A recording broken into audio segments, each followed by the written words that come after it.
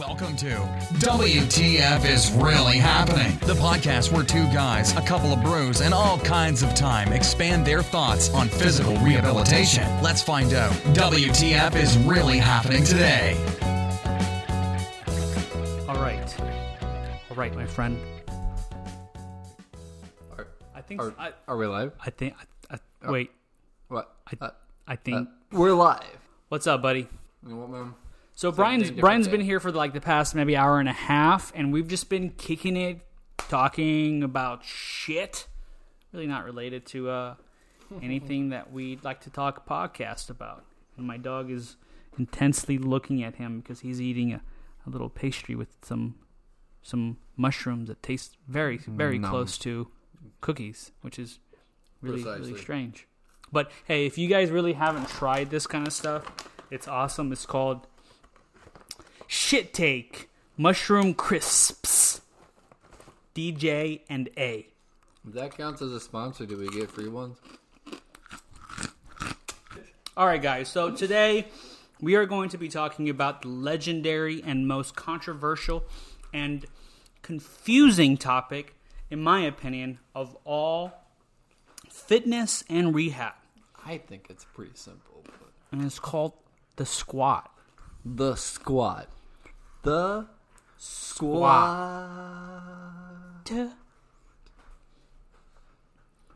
All right, let's get right into it because I know do it. Bardia has a ton of information he wants to talk about on this because he spent a lot of time on his research, and I believe he did a lot of his master's degree on the squat mechanics and sequences on how to better train the squat. That's right. First, it started off with the benefits of sit to stand in the rehab population. So I'm at this point, guys. I'm going to kind of take a step back and let Bardia take. No, we're not playing this. We're not playing this. No, I'm gonna comment, No. but I'm gonna take a step back and let you take the lead right now. There's no need. I'm nobody. No, I'm nobody. Hush. He's Listen, the master. why don't we talk about? Why don't we say this? Why don't we say what about the squat do you want to talk about today? I want because like I you want to said- hear more about your research. Honestly. No, listen. We'll come back. We'll come back to all that stuff, but I think we should break it down a little bit. I think in essence this is going to be like a 20-part episode all about the squat, but there's going to be more and more to come because as what we learn changes all the time. Absolutely, But absolutely. I think there's a lot of great techniques and bases around where the squat leads both in the rehab setting and where it goes beyond into functional life and functional atmospheres because that's where rehab is centered around is function. Absolutely. So. Absolutely.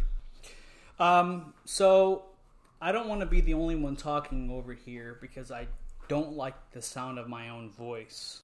I know he does. Especially when it comes talking about this. What? Let's hear it. No, okay. So on a serious note, though, the squat itself can be replicated in multiple different areas, right? The biomechanical similarities, the neuromuscular similarities, the functionality of it in everyday living, active daily stuff. Of course. Sports, in multiple different variations of sports. It uses a similar pattern of submuscular groups, right? Mm-hmm. And the squat can be used as a rehab tool. It can be used as an exercise tool. It is used every day in your everyday stuff. And it could be used as a diagnostic or an assessment tool. Precisely. So there is a reason why people are like, hey, let's use this squat sequence as a means of finding out how functional you are because of the repetitive necessity for it. Do you guys use the squat sequence? Do I? Yeah. I use a variation of it. Yeah. But I'm interested to hear what you truly mean by a squat sequence. Well, what do you like? I mean, look, some of the things that I teach and some of the things that, like, I've built a practice that specifically caters to the Olympic weightlifters, CrossFitters, runners, any kind of an active person who utilizes as a main part of their exercise regimen the squat sequence, right? So the top ones are going to be your CrossFitters, and they're going to be your Olympic weightlifters. I think beyond that, everyone uses it. Everyone uses it. I mean, but everyone uses it functionally. Right. But when it comes to a sport, yeah, I mean, you use it all the way from your 90-year-old elderly patient that's trying to figure out how to use the restroom, all the way down to your 2-year-old who just started walking. Everyone uses a squat, so I think it's hugely important and has so many implications. So it is. Why don't we define what your definition of squat sequence?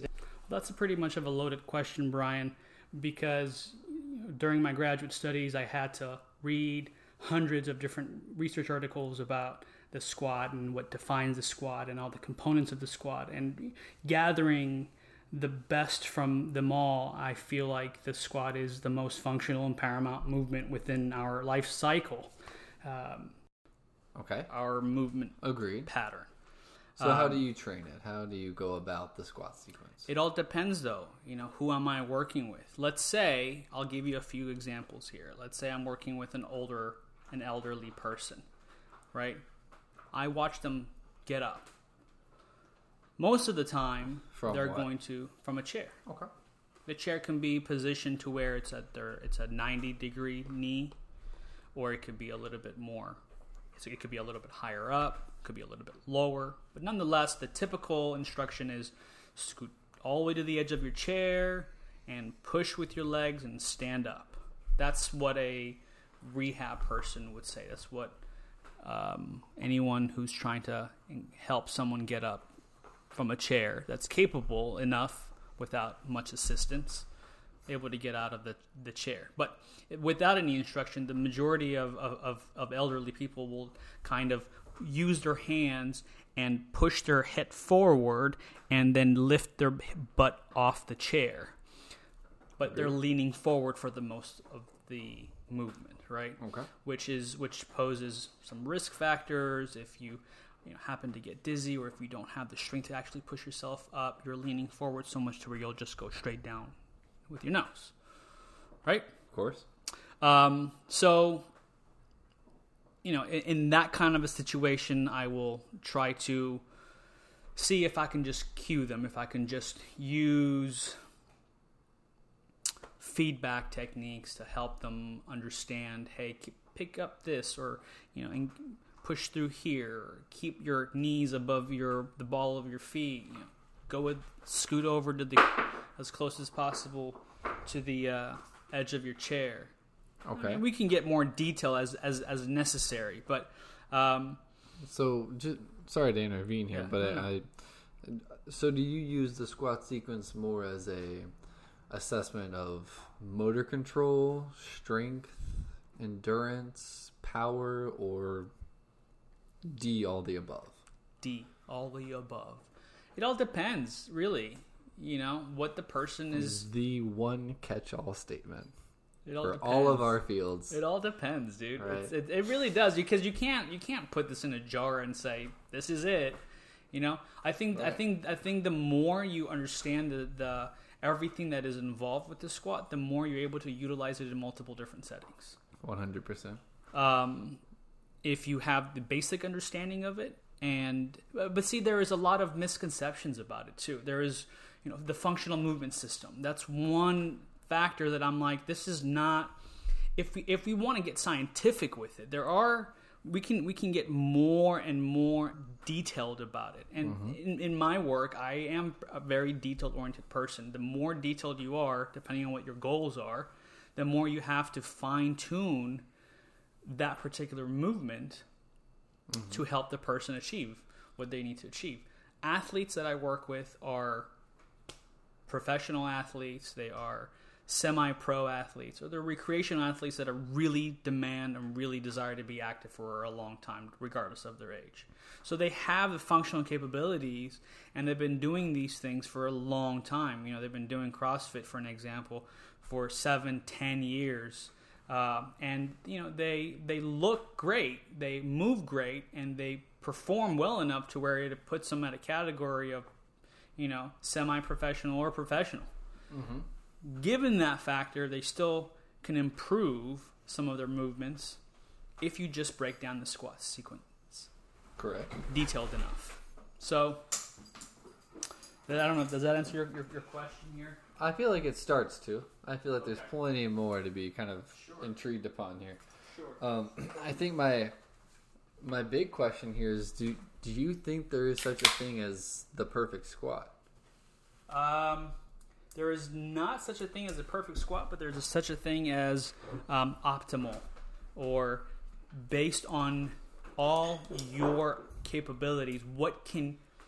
Everyone should have the ability to reach their optimal capability. I love the way you put that. Yeah. Because I truly believe that, yes, we have some general guidelines for a squat, but it's going to vary highly person to person based upon what they're able to do, what their range of motion is, what they're able to progress to, just the mechanics of the way their body is made. I mean, yes, we all like to say we're equal on the out, we're all equal, but we're all equal, but our bodies are made differently. Absolutely. So our squats are going to be very different. I mean, my squat may be to 25% of the range of your squat, just because of the way my body's made and the way that my musculature works together. Sure. Now, can we train those things? Yes. But should I expect optimal day one and precise, the same exact thing person to person?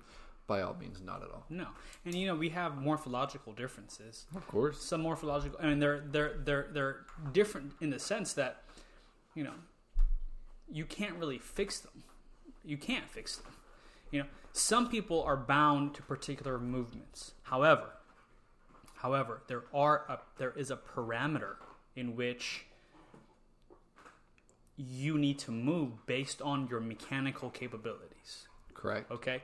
So everyone is going to move differently, but that person should have an optimal standard. They should have a range by mere examination.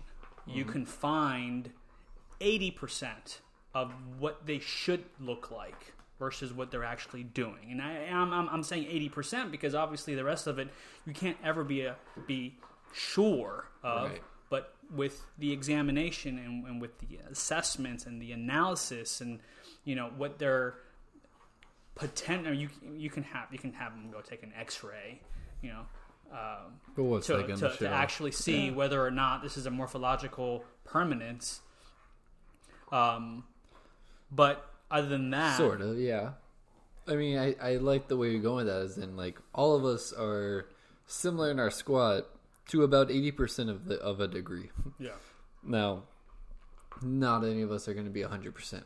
We're going to be about 80%. I like that number, kind of a roundabout of. It's all going to look about 80% the same. It should follow these basic guidelines, which are. It's based, again, it depends. It's based on your mechanical structure. So if someone's taller, someone's wider. Let's go basic stuff. Okay, everyone. This is something that everyone should know. Your goals, your guidelines for. All right, you're gonna squat. Here's what I want to see. Very basic, elementary guideline. You want to make sure that you don't have any excessive varus. You don't have valgus knees. You don't want to have someone have an excessive forward flexion when they're squatting, right? You're leaning in too much. Some of the cues that most coaches give are these things. Your heels are lifting off the ground when you're squatting. Your knee is tracking past the ball of your foot or your toes. One of them is like hip winking, which we can get to that a little bit later. I don't think there is a huge that's actually a concern. It shouldn't be a concern for most people, depending on which phase of the squat sequence is taking place. 100%. Whether or not you have hyperpronation, whether you're flat-footed or you're not, if you're keeping your toes straight and pushing your knees out, kyphosis, lordosis, hyperlordosis, I should say. So I'll admit, I have like 3 basic general rules I tell patients for squatting, and just to give them a starting point. Things are going to vary, of course, amply between patient to patient, but I normally start with keep your feet about shoulder width apart, keep your nose over your toes, and sit back and squat and bend down like you're sitting into a chair. That's perfect. Basic 3 things, just kind of cue them, and if they meet all 3 of those, it kind of meets those other cues, Because sometimes I don't want them thinking so much about really keeping their heels down. And I really want them focused on bringing their hips back. Starting to focus on that full squat form all the way back into the position. But that's kind of how I go about it. Do you have any basic rules? Yeah, it depends on your population. If I'm working with someone who has, multiple different types of impairments and they have comorbidities that it's just, it depends on how much time I have and what kind of advice or what kind of area is going to benefit this patient the most. Obviously, I don't need to get too much into it, but with everyone that I see, I do a general full assessment. Right. I don't work with, the population I work with just demands it. But, if someone is there for their shoulder, I'll still do a full, and especially if they're a CrossFitter or if they're Olympic weightlifters, I'll do the full assessment, which I'll take into consideration measurements, physical exam, and movement assessment of the actual squat. I can do it with the eyes, and if I want to just show this person, hey, you're applying a lot of your weight onto one side when you're just kicking off. Are you at a point of fatigue? How does your body behave when it's fatigued? I know your population and my population are different, but even for me, if I'm working with someone who is not very active, has some discomfort, if I can just look at their sit to stand, I won't even have them do. I mean, if their squat is like way wonkus off the chart, obviously I'm not going to be like, your heels are not staying on the ground, or it doesn't matter to them because they're not going to grasp it. Correct. I'm not saying patients are stupid or anything like that, but I'm saying I'm going to utilize what this person is going to take away the most. Yeah. And so work with what you got.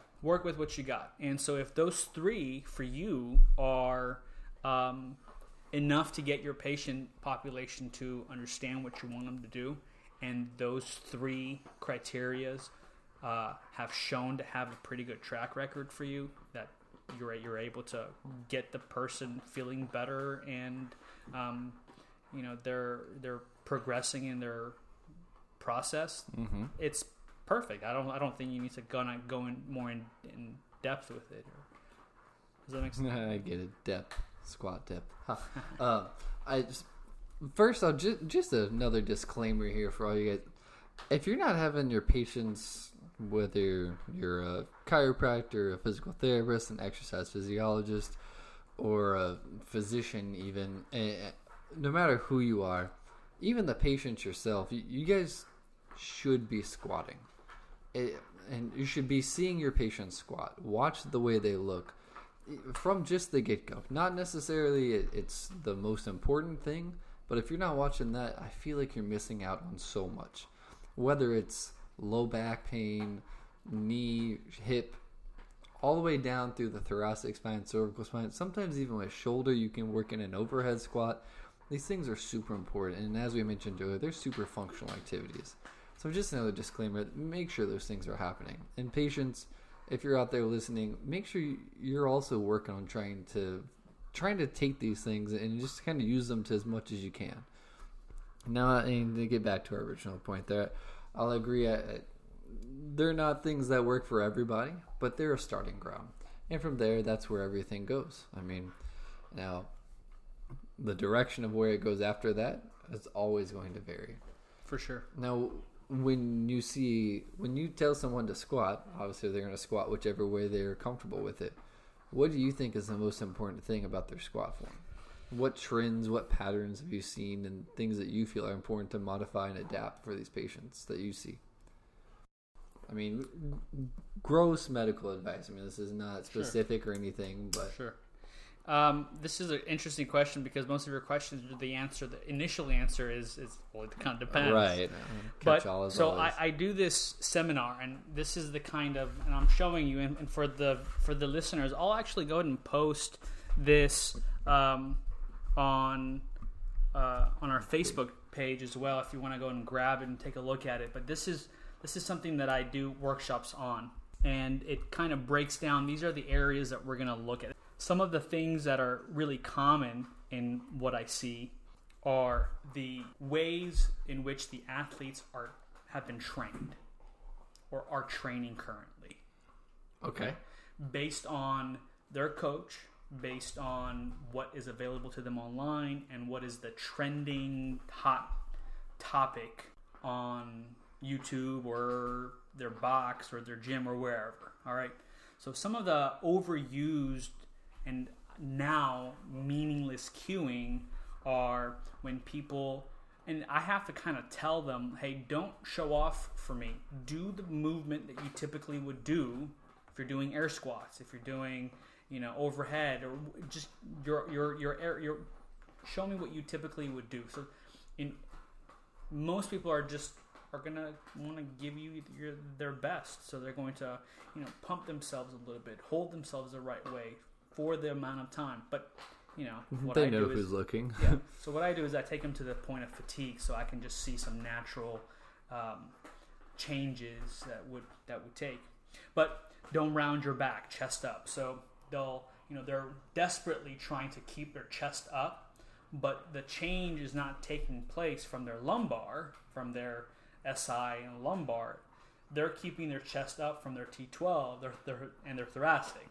So although they're leaning forward significantly enough to where this is going to have a physiological change, muscular recruitment change in how you're squatting, they feel like they're keeping their body more erect, but it's only from the thoracic up. They're doing it incorrectly. I've heard this plenty of times where people say, screw your feet into the ground. So they'll keep their toes forward, okay? Mm-hmm. And as they're ascending and descending, they push their knees out. So they're going into a hypervarus movement. Okay. While their toes are kept straight. The issue with that is if you're doing a particular movement repetitively, okay, and the person has hyperpronation or they're flat-footed, flexible or rigid, but they're flat-footed enough to where they pronate. Depending on if they're rigid or if they're flexible, that tibia has already taken its shape. It's internally rotated. Okay? In closed chain, of course, everybody. Right. When it's internally rotated and the person is keeping their toes straight, it's going to lock in the tibia in that position. And when they forcefully try to externally rotate the hip, so push their knees outwards, this is someone who has knee valgus, and the coach or themselves have been taught to push the knees out. It puts a lot of torque force onto the knee more than what it needs. So everything I look at, cost versus benefit. What you're doing, is there a better cost to it or is there a better benefit to it? This particular movement that I see regularly, the cost and benefit just does not match up. In fact, it's more damaging to the knees than it is better. I mean, you know this more than I do. If you flex the knee, if you hyperflex the knee with load, that's the more force you're going to accumulate in your knees. Of course. So the more you do that on a repetitive basis, the more you're going to wear and tear, arthritis, and all the other junk stuff. Closed chain position, more patellofemoral joint reaction forces. Absolutely. Deeper the flexion and closed chain movement. Yeah. Of course. And then the other thing is people are just crazy about engaging your posterior chain. Like, squatting is a glute exercise. Squatting is a butt exercise. And in fact, it is not. I repeat this, guys. Squat does not influence your glute medius maximus the way we think it does. Now, expand on that last part there, the way we think it does. Now, I think there is some activation. Some activation, now, of course. It has to activate. Of course. I think we can utilize the posterior chain in a squat, but I want to hear you expand more on that part. And you do the squat with a good form, right? To where the length-tension ratio relationships between your hip and your glutes are actually applied. Even in those circumstances, when you do the squat, your glute medius, your posterior chain, are only acting as a co-activator to your anterior chain. So as a co-activator, their job is to co-activate your vastus lateralis for the most part. Okay? So am I making am I making sense? Because you're like, I just want to make sure that you're understanding it. Whether or not you agree with it, we can get into that. I just want to make sure you're I think I know where you're going. Okay. So the squat itself does not influence the glutes any more than what it is capable of applying. Because when we're talking about force production, glute medius, glute maximus, erectors, your hamstrings, we're talking about a positive influence on these muscles, your posterior chain. These are the posterior chain muscles, right? Mm-hmm. If we're talking about influencing them positively and not overly, like your erectors, positively they're not influenced with the squat sequence. Doesn't matter how much you lift.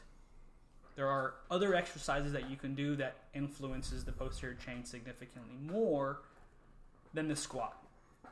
So my argument here is that the squat does not positively strengthen or build your posterior chain.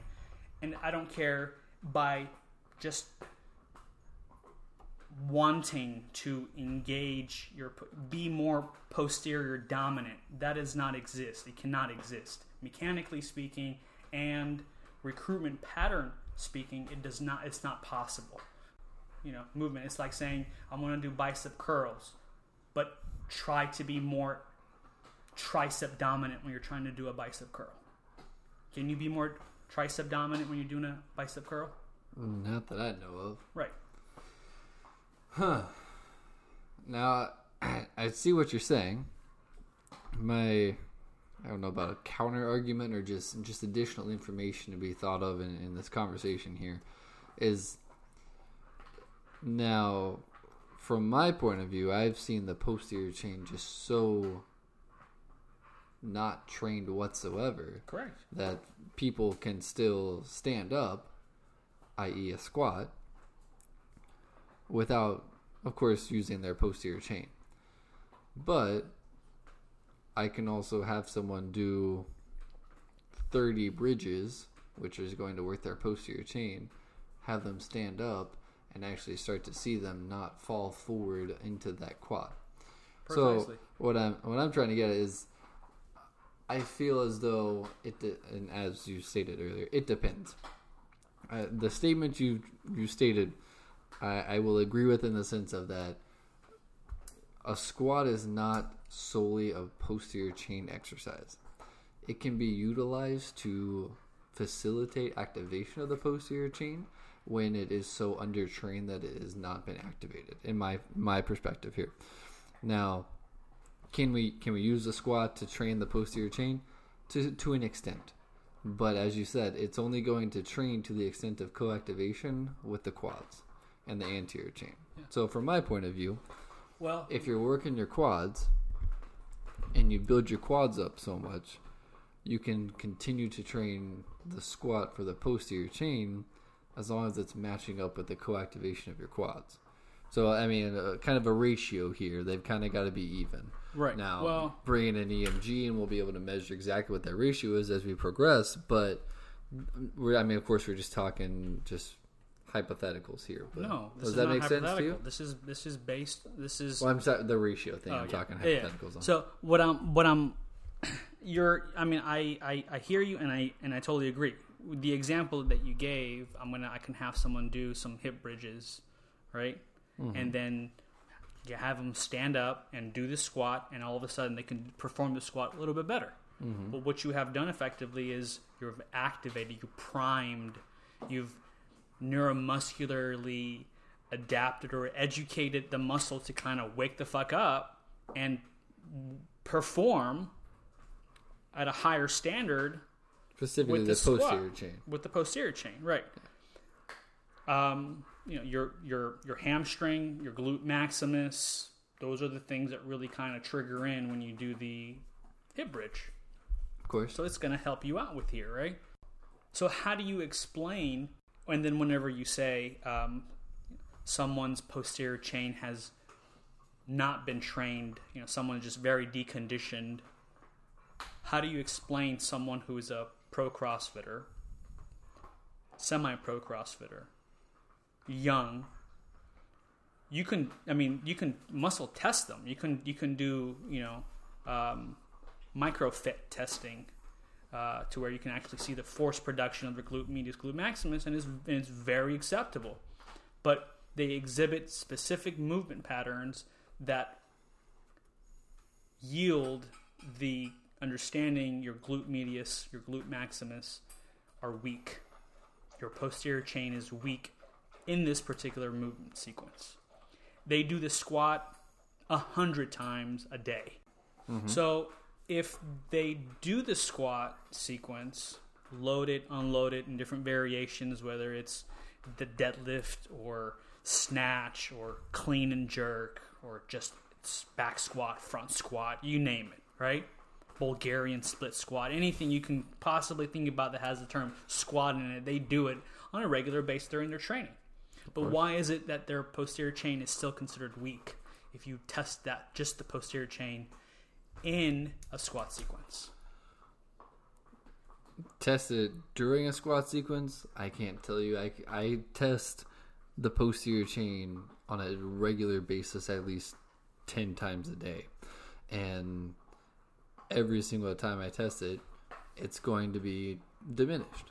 Because from my point of view, no, not completely diminished, but in reference to what my force can be, and a graded force, is often is going to be diminished because it's at a gravitational disadvantage during my manual muscle test. In the same sense of quads, your quads are often stronger because they're at a biomechanical advantage and they have a lot more muscle behind them. If you take all of the quads together, there's 4 different muscles in there, right? That's not too hard. Latin's not that bad. And all of them together acting in the same direction, as opposed to your glute max, which does hip extension when the knees flex at optimalized positioning, and the glute medius, which you can test in a variety of different ways. I've been trained to test it with flexion, abduction, of course, a little bit of external rotation. And as we progress those things, they're going to be at a little bit of a disadvantage because of the way we don't activate them during our normal ways. And I think this conversation comes back to a conversation about compensation versus recovery. Now, are we talking about during our gait pattern, are we not activating our glute med, either anterior or posterior fibers, and our glute max, or are we compensating by trunk forward, trunk flexion, and including overly quad domination during our gait patterns? Now, that's a conversation between compensation and recovery, to which I will always try and recover as much as I can to prevent the need for compensation, because, I mean, what is compensation ring in your head? That's pain and future compensation in the future. So we want to try and limit the amount of compensation we do and actually recover as much as we can to lead ourselves to that functional activity. Did I just kind of rant for a while and say nothing? I feel like I did. Listen, you said there are gravitational disadvantages when you test particular muscles, right? Mm-hmm. Standing, lying down, dynamic movement, passive, active. But if you understand that at what point of the squat sequence do the glute medius, maximus, minimus actually kick in, actually activate, or are supposed to activate, then you have a better idea of understanding in this phase of the squat, this should happen, right? Uh-huh. So your glute medius, maximus, minimus, they're going to contract the most when someone is, we're talking about descending and ascending, 61 degrees hip knee flexion to about 105 degrees, and then back up. From that same range. Same range. That's the only time. So, and then in CrossFit, they call it like getting out of the hole. All right, just barely below parallel. Uh-huh. That's the only time. And obviously, whenever you're like about 4 degrees from full extension to full extension to about 0. Correct. And because they're all now just to make sure the listeners understand, let's say that one more time. the glutes are most active and your posterior chain is most active from 61 degrees till about 105 degrees of knee flexion during the closed chain squat formation. Talk open chain with the legs off the ground, this is completely different. But from 61 to about 105 degrees, of course, anything being called in the hole is beyond that 90 degree of parallel and right back up from the descent up and through the ascent in that same. And the hole is like all the way down into the hole, coming back up. It's like, Okay. But that is also the glutes are so dependent on permission from your anterior mechanics. Permission. Question mark. So length tension ratio. There is really there. I would personally would love to do a research project on why anyone you test, you're going to find the glute medius to be inhibited. I don't care if they're athletes. I don't care if they're sedentary, non-sedentary, obese. The degree is going to vary, but you can still find some kind of inhibition in the glute medius. Why is that? Even people who are well-conditioned, well-coordinated, well-fit, and perform well, but still show inhibition in their glute medius. Like everyone always will say, the reason you're feeling this, the reason you're feeling your knees are hurting, or your hip is hurting, or your ankle is hurting, or your left eye is going blind, is because your glute medius isn't firing. At a certain point, you can find deficits in any muscles. You can, sure. Inhibition. And I mean, especially in the syndrome-based atmosphere of things, there are certain muscles that are just prone to inhibition.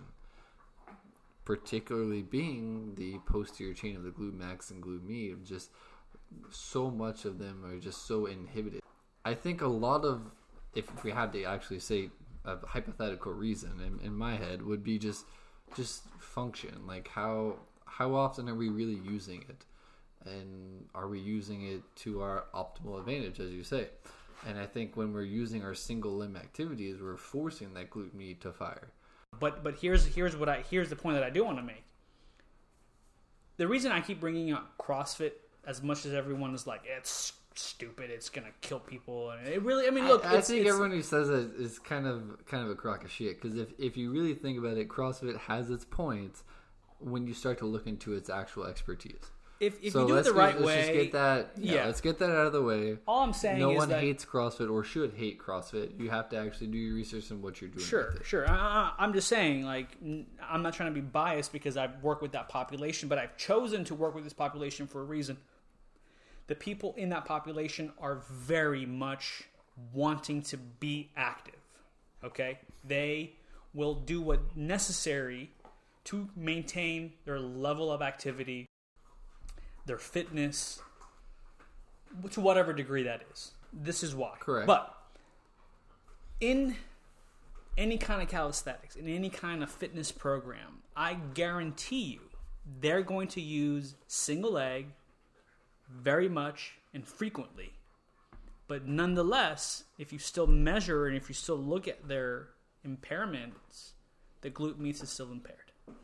I'm kind of chasing a rabbit here to say that the length-tension relationship has a significant effect on the capabilities, on the glutes' capabilities to actually activate optimally. When I say optimally, I'm talking about all their fibers. I'm talking about their anterior, posterior, superior 100%, fibers. Because when you're in flexion, you're tightening the posterior fibers. When you're in extension, you're tightening the anterior fibers.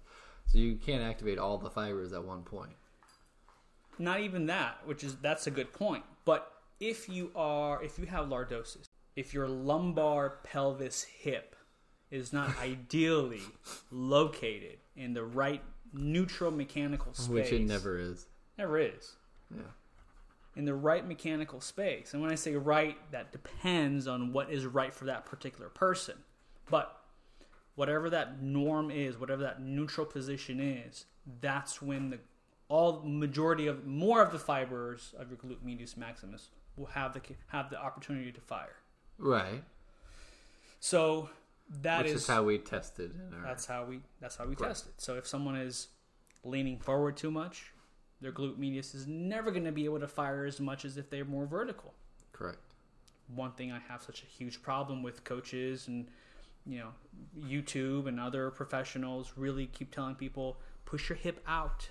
Push your hip out when you're squatting. So let's take that exaggerated statement that Bardia kind of threw out and may have shocked quite a bit of us here of just don't train the posterior chain, and I don't think he means that. And I never said don't train the posterior chain. And you have to train the posterior chain as a supplemental. See, he's you getting, have he's to do it, at me, guys. Listen, hold on. No, all I'm saying is don't do the squat in hopes of doing justice to your glutes, your posterior chain. You have to do that with different forms of exercises. Perfect. To supplement the muscles, to prime the muscles, so that when you do the exercise, when you do the squat, you're more likely to do it damn better than otherwise. Wow. But if you just do the squat to hope and strengthen your glute, your posterior chain, you're wrong. You're just dead wrong.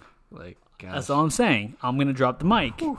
I just feel like my father told me he's disappointed in me. Anyways, what I was trying to get at was that statement that may have struck a couple chords with some of us is as he stated, is not a core. What core? What core did it strike with you? Tell me. All the local and global core. But with the knee, it almost sounded and came off to us as though, don't train the posterior chain. But we know that... I never said don't train the posterior chain. I'm not putting words in your mouth. I'm defending you. Is that you do not do the squat in order to strengthen the posterior chain. Right. So I was about to say that until you yelled at me again. No, it's because you're saying... No. I never said that. He's walking away with the mic so no one can even hear him. Come across that way? So it can be perceived that way very quickly. How? I gotta go back. Perception is reality, right? So perception is reality. I think that's a big point. Oh man! Here. So again, training the posterior chain is okay, but intentionally, as he said, the squat is not the optimal way to train the posterior chain. There are millions of other ways. Not that it is I wouldn't useless. say a million. I would say like maybe 100 really good ways. Okay. 3 top really good ways. Okay. But again, so the posterior chain can be trained, but it comes down to assessment, right? So what in my head, I always think of when I'm prescribing any sort of exercise as a physical therapist is, what's my goal with this exercise? Am I trying to target this? Am I trying to target what? What's my goal here? Moving forward, hopefully this conversation has kind of led you to believe it. And Barty can post some good research on this, and I know he's got plenty of good authors and articles to back him up on what he's saying here.